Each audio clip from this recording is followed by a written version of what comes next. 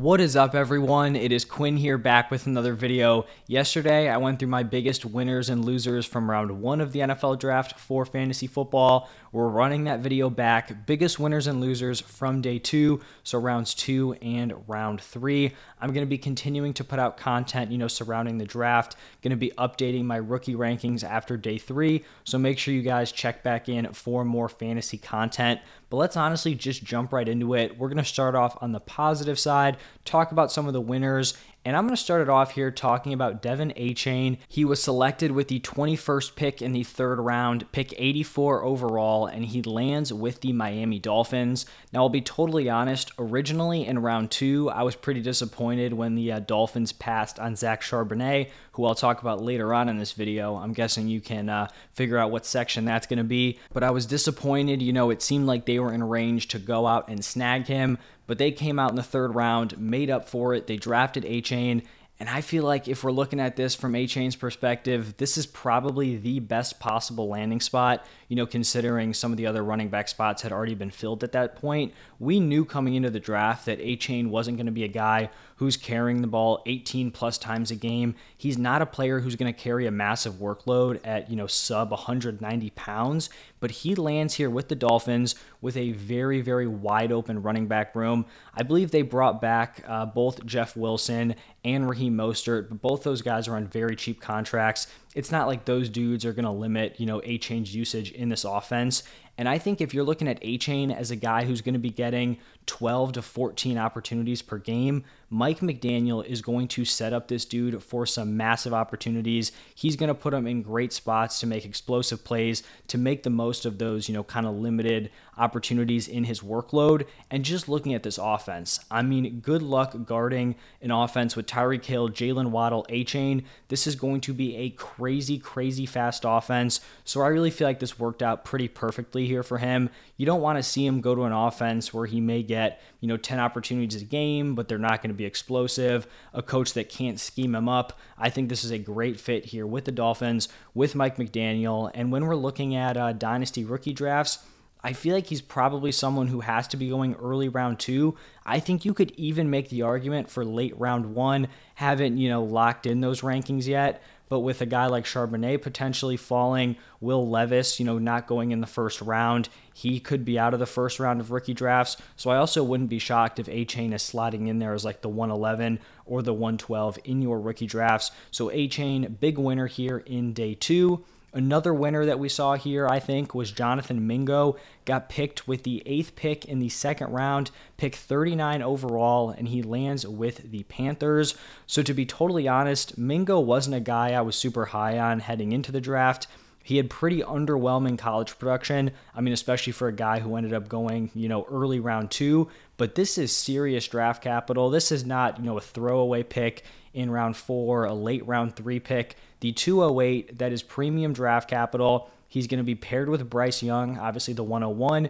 And this is going to be an offense that doesn't have a ton of top weapons or really any weapons. Like, we're looking at this wide receiver room. Terrace Marshall really hasn't done a ton. DJ Chark has been solid, but I feel like if Mingo could come in, he could compete with Chark. And then we have Adam Thielen, who's probably going to be working out of the slot. And at this point, kind of a ghost of primetime Adam Thielen. So he's going to come in, have an opportunity to start probably from day 1. And we know he has all the physical tools. 6'1", 226, ran a 4.46 40, which at that size is crazy. 96th percentile speed score, 91st percentile burst score. So I feel like with this draft capital and this landing spot, I feel like he's probably going to be a guy who's going in round 2 of dynasty rookie drafts, and I feel like that will be warranted here. So definitely a big winner. And then my 3rd and final winner here is going to be Sam Laporta, picked 34 overall to the Detroit Lions. And I feel like in general, this was probably a pretty perfect situation when we're looking at landing spot and capital. He gets the great capital, the tight end 2 off the board. I don't think many people, if any, thought he was going to go ahead of Michael Mayer. And then he's going to the Detroit Lions, which is a team with a wide open tight end room after they moved TJ Hawkinson mid-season last year. And we're looking at Laporta, his production at Iowa, put together back-to-back impressive seasons. Now, if we're just looking at the raw numbers, 53 receptions for 670 yards in 2021, and then 58 for 657 in 2022. Like, just looking at the raw stats, it doesn't seem, all that great, but they're pretty impressive when you have the context that Iowa's passing offense was just pretty brutal in both of those seasons. In 2021, as a tight end, Laporta was their leading receiver by 318 yards. So really, like, no one else in that receiving core did anything. And then he was also their leading receiver this past season in 2022 by 259 yards, and then actually accounted for 32% of the team's total receiving yards, which, is solid at the wide receiver position. Even more impressive coming from a tight end. He's also a guy who's going to be checking a lot of the athleticism boxes, had a 91st percentile 40-yard dash, 85th percentile speed score, 76th percentile burst score. So I feel like, all this stuff put together, he's definitely a guy who could end up going in round 2 of Dynasty rookie drafts, just kind of, filling out a lot of the boxes here, has the capital, solid landing spot, will have an opportunity, also very athletic, and the college production. Like a pretty well-rounded profile here coming away from day 2 of the NFL draft. Now we're going to shift over to some of the bigger losers here, and I feel like we have to start it off here with the duo of Zach Charbonnet and Kenneth Walker. We see Charbonnet go with the 21st pick in the second round, obviously to the Seattle Seahawks.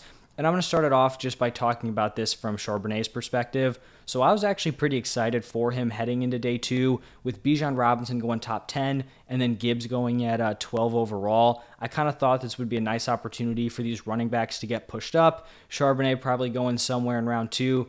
And then hopefully we'd see some of these other running backs come off the board in round 3. So I was feeling pretty good. And then we basically end up getting probably like the worst case scenario, one of the worst possible landing spots here for Charbonnet. He goes to the Seahawks where now he's going to be playing, I guess, alongside Kenneth Walker, behind Kenneth Walker, however you want to look at it. From Charbonnet's perspective, I feel like this is pretty, key that he's going to be used as the receiving back. We didn't really see the Seahawks want to use Kenneth Walker in that role. He didn't really do it in college. That kind of transferred over into the NFL here. Charbonnet is a guy who caught passes in college, so I feel like, that seems pretty set that he's going to have some role as a pass catcher. And then, I think he's also going to be filtering in on the ground. For Charbonnet here, it's just tough to see him kind of pulling away with a massive workload, barring an injury to Kenneth Walker, because we know how solid he is on the ground as a pure runner. Now, looking at it from the Kenneth Walker side, actually one more thing for Charbonnet. Walker is only 1 year ahead of him when it comes to rookie contracts, and they were both second round picks. So if these dudes are on the roster together for the next 3 seasons, we're looking at a committee potentially 50-50, however you want to split it, for Charbonnet up until that 4th year. So definitely a big, big hit for him, even though he did get that second round capital, which is what we want. The landing spot is just very tough. Now shifting over to Kenneth Walker's dynasty value here, I mean, this is brutal for his dynasty value and his redraft value at this point. The concern with Kenneth Walker, at least for me, was always just the upside. Could he get that receiving role? We weren't really sure, if that was going to happen heading into the 2023 season, but we knew he was going to be a high-volume rusher. At least we thought he was going to be a high-volume rusher. Now with the addition of Charbonnet, I don't think he's going to be a guy who's getting 18 plus carries a game. He might be somewhere in that 14 to 16, 17 range. And, you could maybe make an argument and have some optimism if we were thinking the Seahawks were going to be crazy run heavy. Maybe it was the Falcons offense last year. You get 2 top running backs. You're just going to run the ball a million times. But when you have an offense, they just re-signed Geno Smith. Your wide receivers are DK Metcalf, Tyler Lockett. You drafted JSN. This doesn't look to me like an offense that's going to be so run heavy. They've got a ton of weapons here. They're probably going to be pretty balanced. So overall, just a massive hit to both of these guys. The Seahawks have a ton of weapons, but there's a lot of mouths to feed on this offense. So it'll be interesting to see how it plays out. But I think this is a huge hit in terms of Charbonnet's rookie draft value. And then same thing for Kenneth Walker overall in Dynasty. Now my second loser is going to be Josh Downs, who ends up going in the 3rd round, pick 79 overall to the Colts. And Josh Downs was someone that I was very high on heading into the draft, but I was also kind of expecting him to be locked into round 2. I could see him going early round 2, mid round 2, late round 2, but I did think he would go somewhere in the 2nd round. So falling to mid round 3 and then also landing in just a not so great spot. Like, I wouldn't say the Colts are a terrible landing spot, but you have a quarterback situation where Anthony Richardson probably needs a year. And even if Anthony Richardson is playing, like, I don't think he's going to be a fantasy option who's great for his weapons. I think he's going to be fantastic if he can put it all together, for his individual production. But in terms of a guy, supporting these other weapons, doesn't seem great. You've got an offense with Michael Pittman, who can also command a ton of volume. So you've got a Gardner Minshew likely led Colts team. So just overall not a great landing spot. Like I mentioned, the capital's not great. Heading into the draft, I had him as, I believe, my wide receiver 5 and an early second round rookie pick. I haven't really gone through and, split these wide receivers up. He could still end up being my wide receiver 5, but I definitely think he takes a hit in the overall rankings. And so someone who I do think is going to be moving down in my ranks and in terms of rookie value in those drafts. And then my third and final loser, I feel like this one was pretty clear. Darnell Washington ends up going late round 3, pick 93 to the Steelers. And heading into day 1, round 1, Washington was like a betting coin flip to go in the first round. We end up finding out that he starts to slip due to injury concerns. And even when Washington was going to be a late round 1, early round 2 guy, he was never going to be a lock for solid receiving production. But when you looked at his size, his athleticism, there was definitely at least some upside there. And you could make the excuse that he wasn't super active as a pass catcher because Georgia had Brock Bowers, which, could be a fair argument. But now here, late round 3, the capital's not there. And then the landing spot, the optimism is pretty much gone here with Darnell Washington. Freiermuth is going to be the Steelers' pass-catching tight end. Washington is a fantastic pass blocker, so I feel like he's pretty much just going to be used as an extra blocker at this point. So a guy who definitely takes a huge hit, could have been considered as like a mid to late second-round rookie pick. Now, you may be taking a flyer on him in the 4th, 5th round.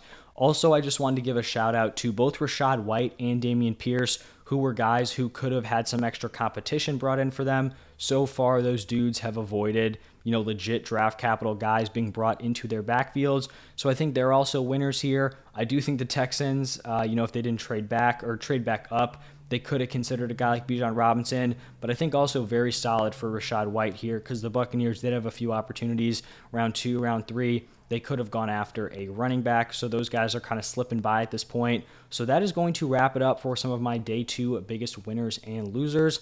Let me know what you guys think. How'd you feel about the landing spots? After day 1, round 1, I was feeling pretty good about the landing spots. Round 2, round 3, I think there were some solid ones, some tough ones, some ones in the middle, definitely more neutral. But thank you all for stopping by. That's it, and we'll see you all in the next one.